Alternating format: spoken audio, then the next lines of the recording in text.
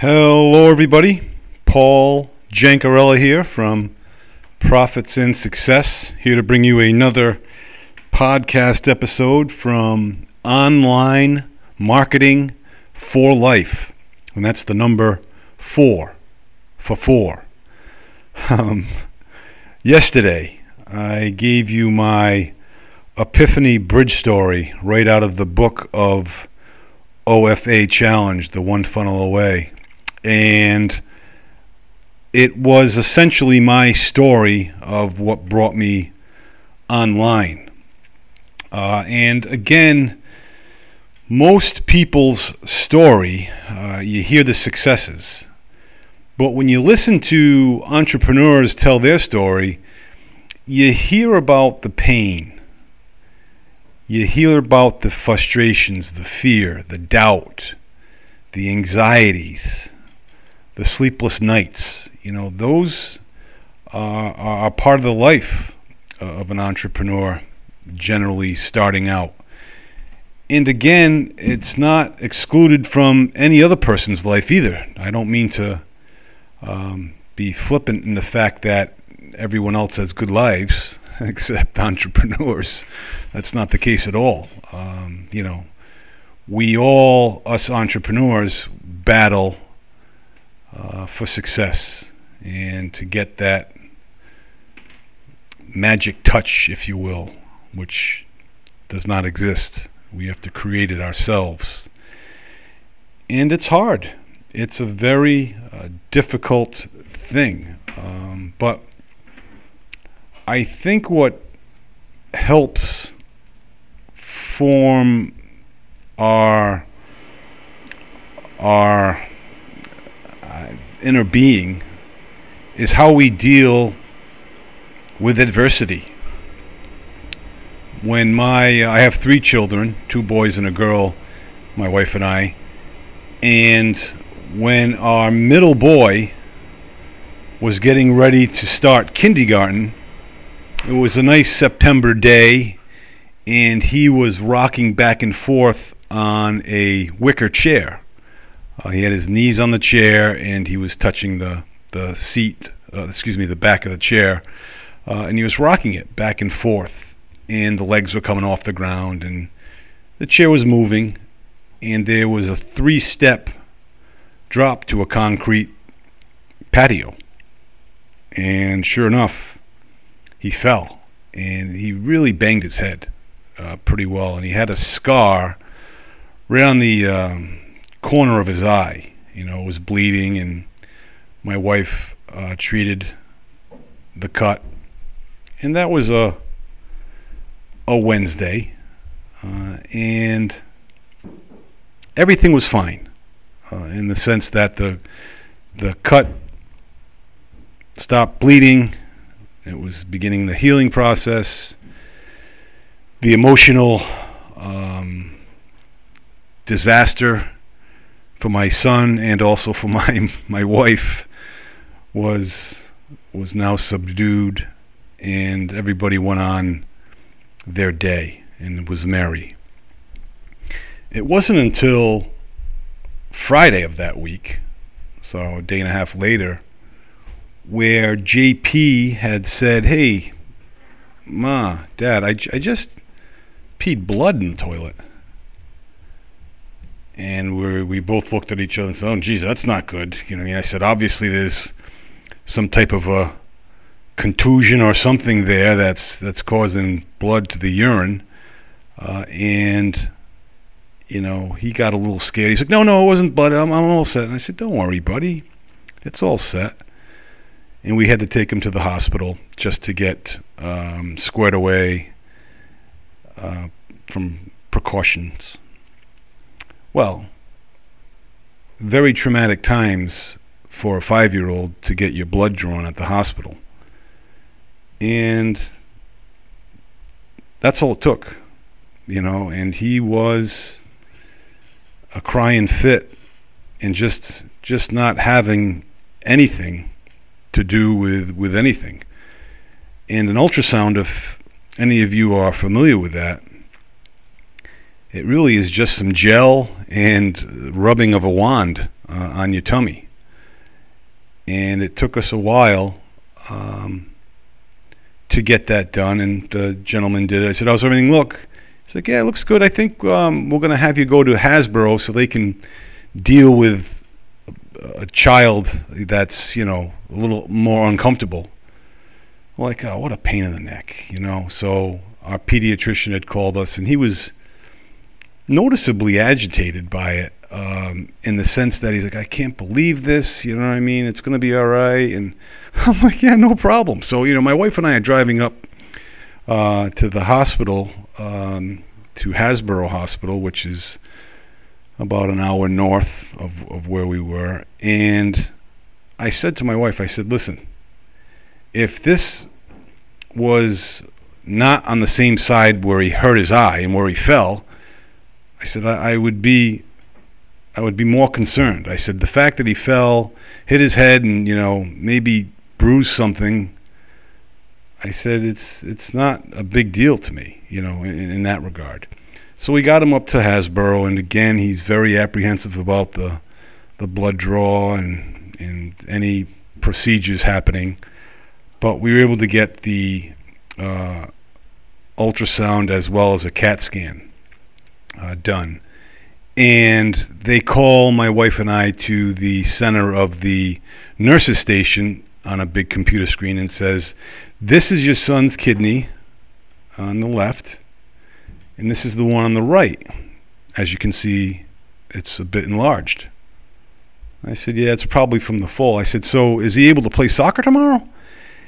And he said, well, let me discuss things with you in more depth with your doctor.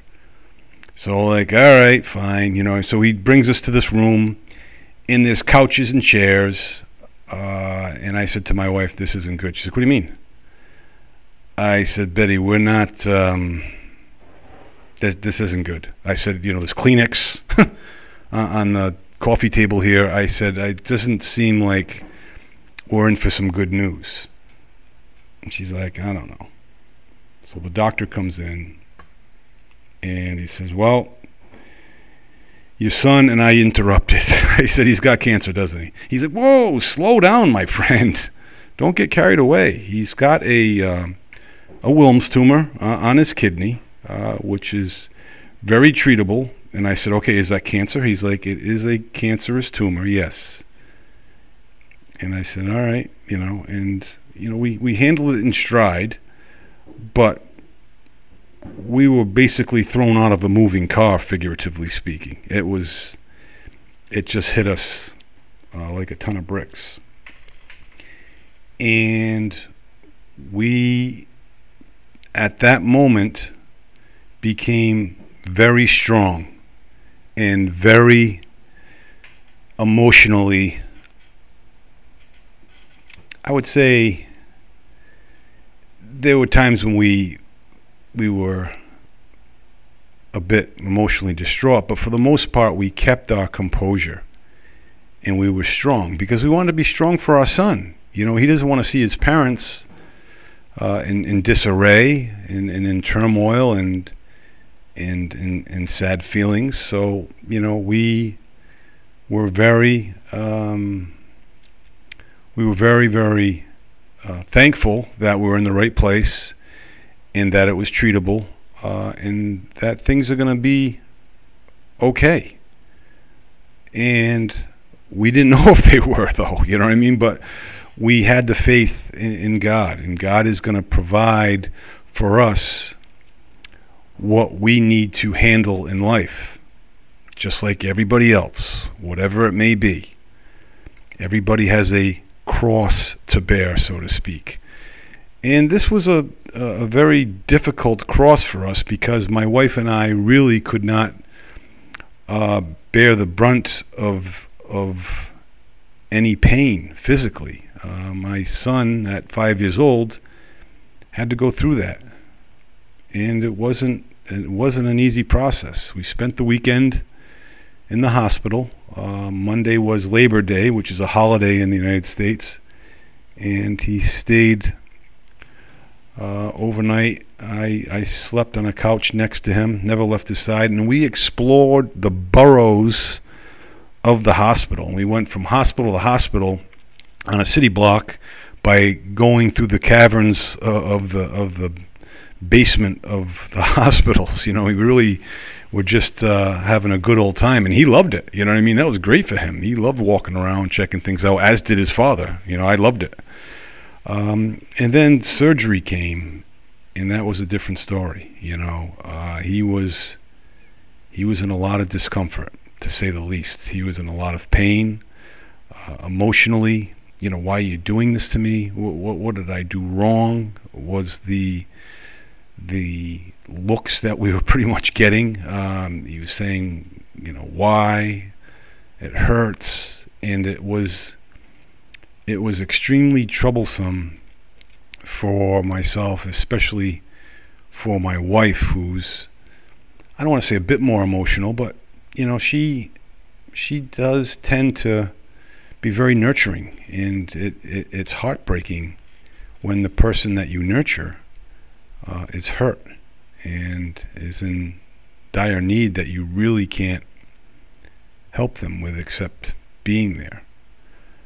So JP was released from the hospital the following Saturday, I believe. He was there for pretty much a solid week, and if you can imagine any video game or any console system, he said he wanted a Wii. At the time, Wii was up and coming.